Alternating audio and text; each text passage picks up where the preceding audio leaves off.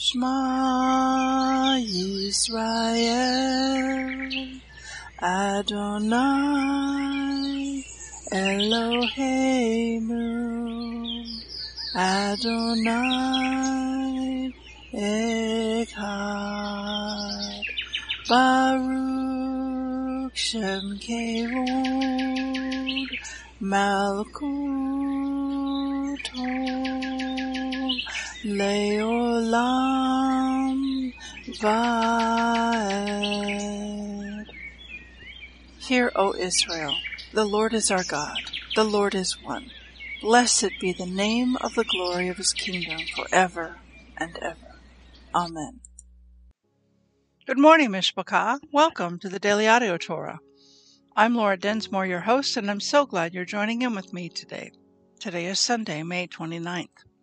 We have just completed the observance and celebration of Passover and the 7 days of the Feast of Unleavened Bread. But did you know that Passover is not really over until we get to Shavuot? There is the counting of the Omer, a 50-day count that takes you up to the next biblical feast, which is Shavuot or Pentecost. The Omer is counted each evening after sundown. This year, Shavuot begins at sunset on Saturday, June 4th, and ends at sunset on Monday, June 6th. We are to stand when counting the Omer, and we begin by reciting the following blessing. Baruch atah Adonai Eloheinu melech haolam, asher kidshanu mitzvotav zivanu al sefirat haomer. Blessed are you, Adonai our God, King of the universe, who has sanctified us with your commandments and commanded us to count the Omer. After the blessing, we recite the appropriate day of the count. For example, Hayom Yom Echad LaOmer. Today is the 43rd day of the counting of the Omer. Now let's continue our journey through the entire Bible in 1 year. This week, we are reading from the New Living Translation for the Hebrew Scriptures and for the Brit Hadashah. Today we begin a new Torah portion, Bemidbar, and it means in the wilderness. Numbers 1:1-20. A year after Israel's departure from Egypt, the Lord spoke to Moses in the tabernacle in the wilderness of Sinai. On the first day of the second month of that year, he said, "From the whole community of Israel, record the names of all the warriors by their clans and families. List all the men, 20 years old or older, who are capable to go to war. You and Aaron must register the troops, and you will be assisted by one family leader from each tribe. These are the tribes and the names of the leaders who will assist you. Reuben, Elizur son of Shedeur. Simeon, Shelumiel son of Zurishaddai. Of the tribe of Judah, Nashon son of Amminadab. Of the tribe of Issachar, Nathanael son of Zuar. Of the tribe of Zebulun, Eliab son of Helon. Of the tribe of Ephraim son of Joseph. And of the tribe of Manasseh son of Joseph, Elishama son of Ammihud, and Gamaliel son of Pedasur. Of the tribe of Benjamin, Abidan son of Gideoni. Of the tribe of Dan, Ahiezer son of Ammishaddai. Of the tribe of Asher, Pagiel son of Akran. Of the tribe of Gad, Eliasaph son of Deuel. Of the tribe of Naphtali, Ahira son of Deuel. Of the tribe of Naphtali, Ahira son of Enan. These are the chosen leaders of the community, the leaders of their ancestral tribes, the heads of the clans of Israel. So Moses and Aaron called together these chosen leaders, and they assembled the whole community of Israel on that very day. All the people were registered according to their ancestry by their clans and families. The men of Israel who were 20 years old or older were listed one by one, just as the Lord had commanded Moses. So Moses recorded their names in the wilderness of Sinai.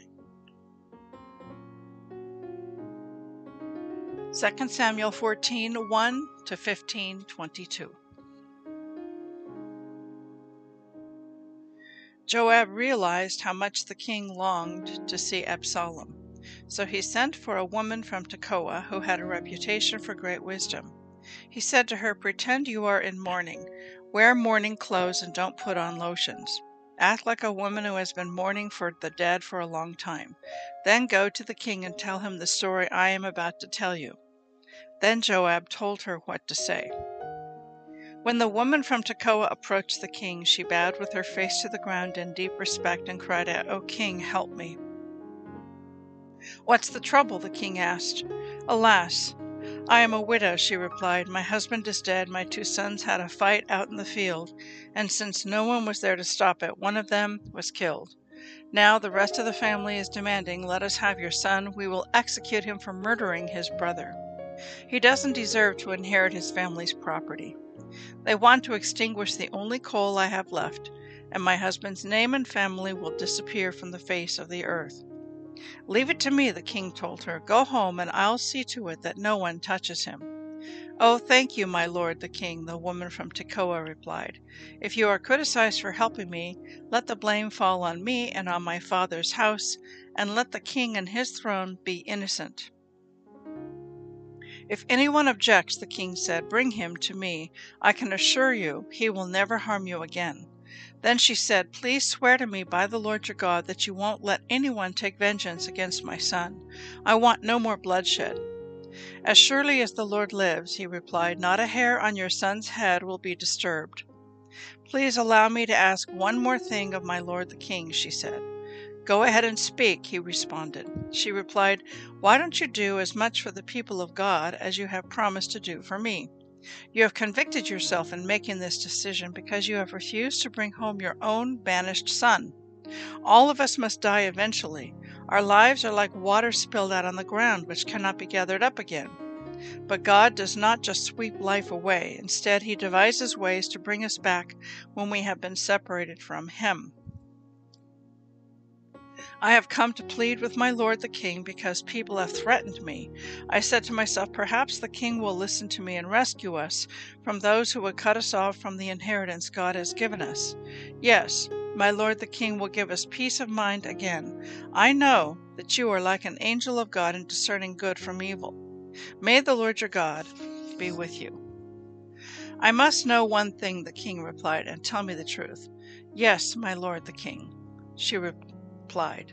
"Did Joab put you up to this?" And the woman replied, "My lord the king, how can I deny it? Nobody can hide anything from you. Yes, Joab sent me and told me what to say. He did it to place the matter before you in a different light. But you are as wise as an angel of God, and you understand everything that happens among us." So the king sent for Joab and told him, "All right, go and bring back the young man Absalom." Joab bowed with his face to the ground in deep respect and said, "At last I know that I have gained your approval, my lord the king, for you have granted me this request." Then Joab went to Geshur and brought Absalom back to Jerusalem. But the king gave this order, "Absalom may go to his own house, but he must never come into my presence." So Absalom did not see the king. Now Absalom was praised as the most handsome man in all Israel. He was flawless from head to foot. He cut his hair only once a year, and then only because it was so heavy. When he weighed it out, it came to 5 pounds. He had 3 sons and 1 daughter. His daughter's name was Tamar, and she was very beautiful. Absalom lived in Jerusalem for 2 years, but he never got to see the king. Then Absalom sent for Joab to ask him to intercede for him, but Joab refused to come. So Absalom said to his servants, "Go and set fire to Joab's barley field, the next field to mine." So they set his field on fire as Absalom had commanded. Then Joab came to Absalom at his house and demanded, "Why did your servants set my field on fire?" And Absalom replied, "Because I wanted you to ask the king why he brought me back from Geshur if he didn't intend to see me. I might as well have stayed there. Let me see the king. If he finds me guilty of anything, then let him kill me." So Joab told the king what Absalom had said. Then at last David summoned Absalom, who came and bowed low before the king, and the king kissed him. After this, Absalom bought a chariot and horses, and he hired 50 bodyguards to run ahead of him. He got up early every morning and went out to the gate of the city. When people brought a case to the king for judgment, Absalom would ask where in Israel they were from, and they would tell him their tribe. Then Absalom would say, "You've really got a strong case here. It's too bad the king doesn't have anyone to hear it. I wish I were the judge. Then everyone could bring their cases to me for judgment, and I would give them justice." When people tried to bow before him, Absalom wouldn't let them. Instead, he took them by the hand and kissed them. Absalom did this with everyone who came to the king for judgment, and so he stole the hearts of all the people of Israel. After 4 years, Absalom said to the king, "Let me go to Hebron to offer a sacrifice to the Lord and fulfill a vow I made to him. For while your servant was at Geshur in Aram, I promised to sacrifice to the Lord in Hebron if he would bring me back to Jerusalem." "All right," the king told him, "go and fulfill your vow." So Absalom went to Hebron, but while he was there, he sent secret messengers to all the tribes of Israel to stir up a rebellion against the king. "As soon as you hear the ram's horn," his message read, "you are to say, 'Absalom has been crowned king in Hebron.'" He took 200 men from Jerusalem with him as guests, but they knew nothing of his intentions. While Absalom was offering the sacrifices, he sent for Ahithophel, one of David's counselors who lived in Gilo. Soon, many others also joined Absalom, and the conspiracy gained momentum. A messenger soon arrived in Jerusalem to tell David, "All Israel has joined Absalom in a conspiracy against you." Then we must flee at once, or it will be too late." David urged his men. "Hurry! If we get out of the city before Absalom arrives, both we and the city of Jerusalem will be spared from disaster." "We are with you," his advisers replied. "Do what you think is best." So the king and all his household set out at once. He left no one behind except 10 of his concubines to look after the palace. The king and all his people set out on foot, pausing at the last house to let all the king's men move past to lead the way. There were 600 men from Gath who had come with David along with the king's bodyguard. Then the king turned and said to Ittai, a leader of the men from Gath, "Why are you coming with us? Go on back to King Absalom, for you are a guest in Israel, a foreigner in exile. You arrived only recently, and should I force you today to wander with us? I don't even know where we will go. Go on back and take your kinsmen with you, and may the Lord show you his unfailing love and faithfulness."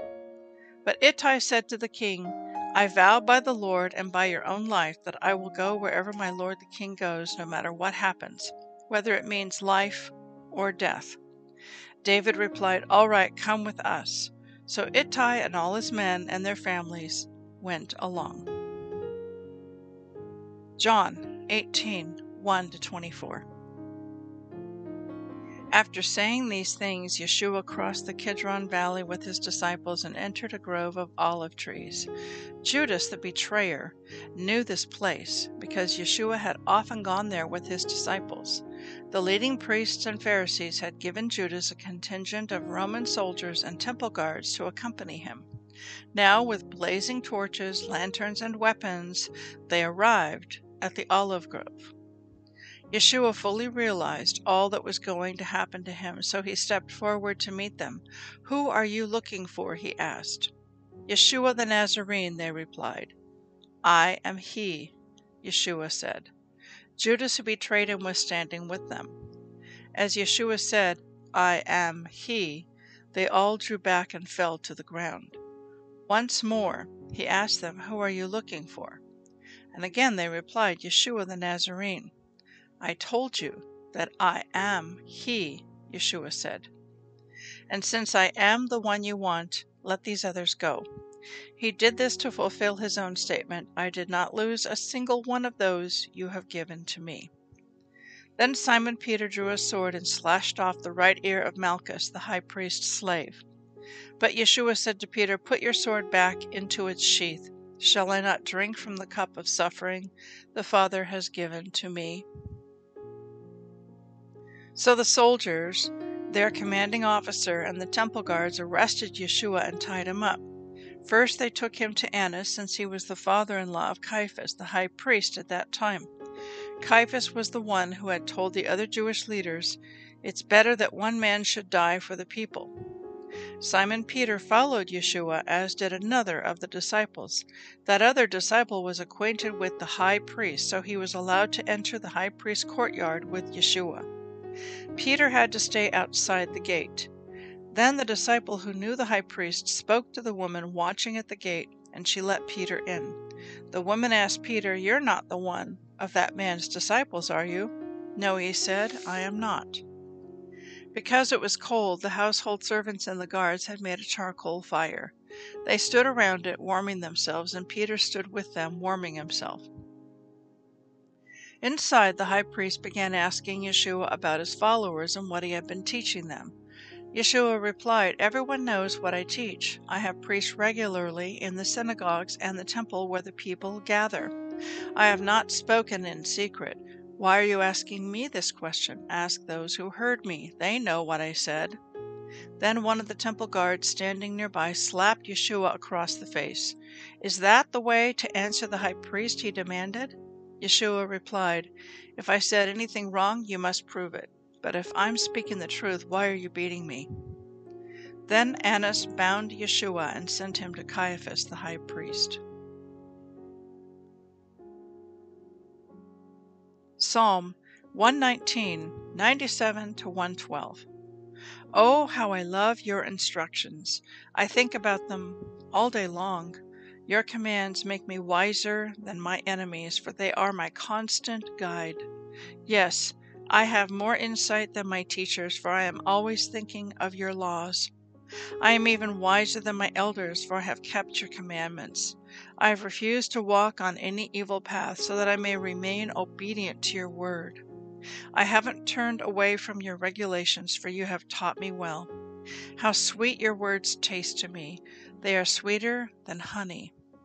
Your commandments give me understanding. No wonder I hate every false way of life.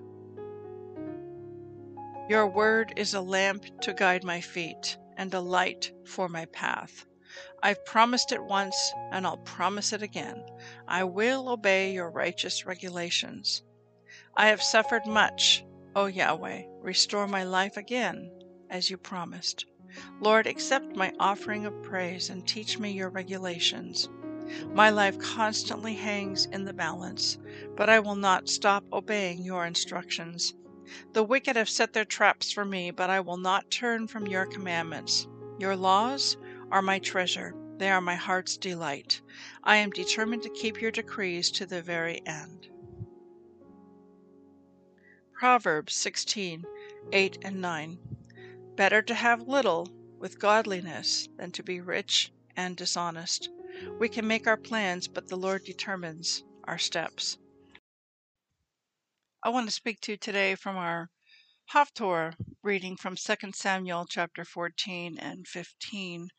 And in this chapter, we are seeing the progression of Absalom in David's life.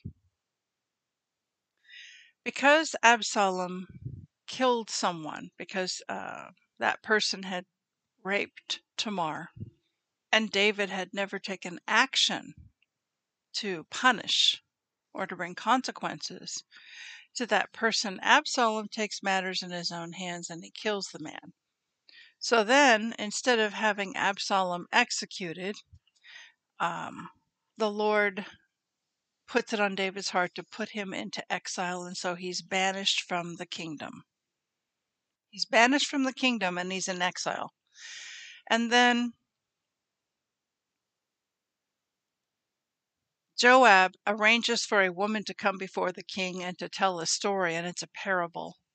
She tells about how her two sons fought, and one of the sons kills the other. And then all the people are saying, "Now let's execute your son who killed his brother." And she brings this situation to the king, and the king says, "No, you only have one son left." And then she says, "Well, this applies to you with your son Absalom. Please bring him out of exile." So King David brings him out of exile and lets him return to Jerusalem, but he never sees him. He won't allow him into the palace. So I have some questions about this. David has a real weakness and a vulnerability concerning his son Absalom. And he's blind about how Absalom begins to sabotage and undermine him. And Absalom begins to win the hearts of the people of Israel at the city gate by listening to their different cases or matters that they would like to have judged by the king. And he says, well, if I was the king and I was judged in this matter, this is what I would do. So he wins all the hearts of the people of Israel and turns them against the king. So David is a man after God's own heart. And yet he's a man that has some real flaws in his character.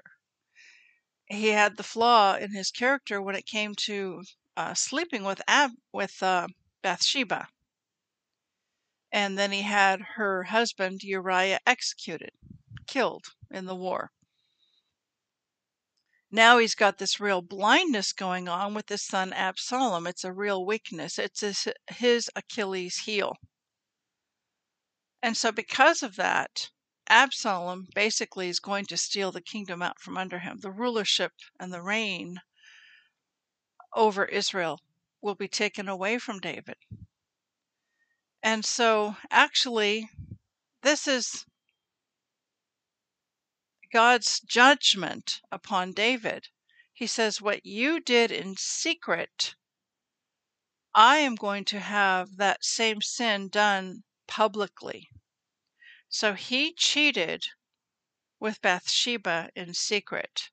But later on, as we continue to read on in David's life, when Absalom steals the kingship from him, he's going to sleep with David's concubines on the roof of the house publicly, in public. What David did in secret, now Absalom, his son, is going to do in public, bringing great shame and disgrace upon the role, the position of king over Israel. And so I can see how actually what he sowed, he's now going to be reaping. His sin, that sin is now reaping tremendous consequences. So I'm kind of puzzled because David is a man after God's own heart, and yet he's got these obvious character flaws. So perhaps the encouragement in all of this is that you and I, we can be a man or a woman after God's own heart, and yet we are not perfect, and we have flaws, and we fail. Even as David had flaws and he failed, yet he was still a man after God's own heart, and he was the greatest king that Israel ever had. He was the one and only king that ruled over Israel before it became a divided kingdom. He ruled over all 12 tribes. So may we learn from some of these flaws, character flaws that David had, and that when we sin, there's tremendous consequences to it, and it can affect the generations. And when we repent, as David did repent of his sin with Bathsheba, and yet the consequences of that sin played out all the way to the point that Absalom steals the kingship from him and then lays with the concubines on the rooftop in a public arena. And so that consequence was a direct result from David sinning with Bathsheba. So we need to really ask the Lord to help us to walk in a holy manner, to stay away from sin, because it affects the generations. May we be people who are set apart and holy, and may we be quick to repent when we mess up. I'd like to wrap it up today with another song. It's called Thy Word, sung by Amy Grant, and it's directly from our Psalm 119 that we read today. Thy word is a lamp unto my feet and a light unto my path. Shalom.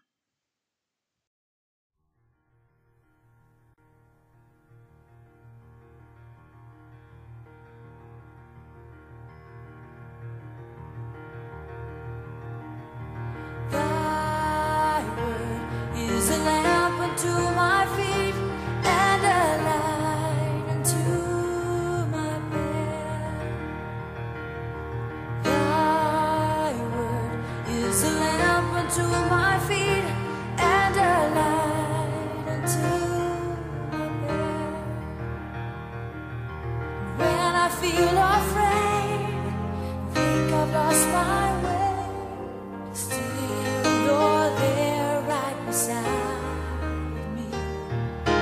Nothing will I fear as long as you are near. Please be near me to the end. Thy word is a lamp unto my feet and a light unto my path. Thy word is a lamp unto my feet and a light unto my path. I will not forget your love for me, and that my heart forever is wandering. Jesus, be my guide, hold me to your side, and I will love you to the end.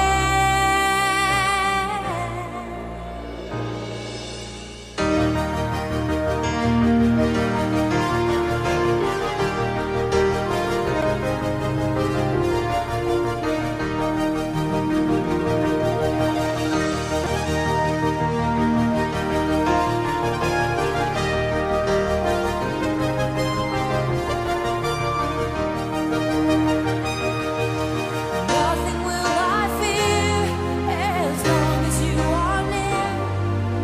Please be near me to the end. Thy word is a lamp unto my feet and a light unto my path. Thy word is a lamp unto my feet and a light unto my path. And a light unto my path. You're the light unto my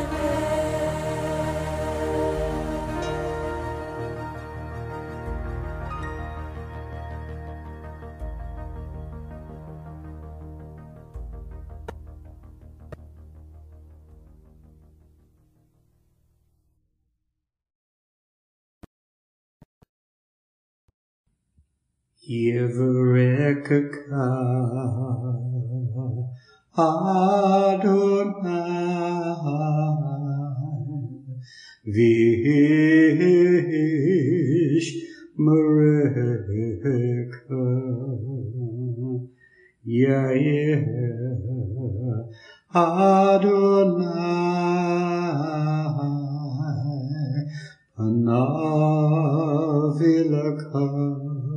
Vikuneka Isa Adonai Panav Ileka Vayasem Leka Leka Shalom.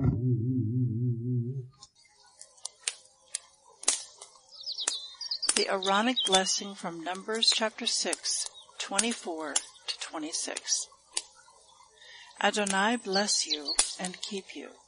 Adonai make his face to shine upon you and be gracious to you.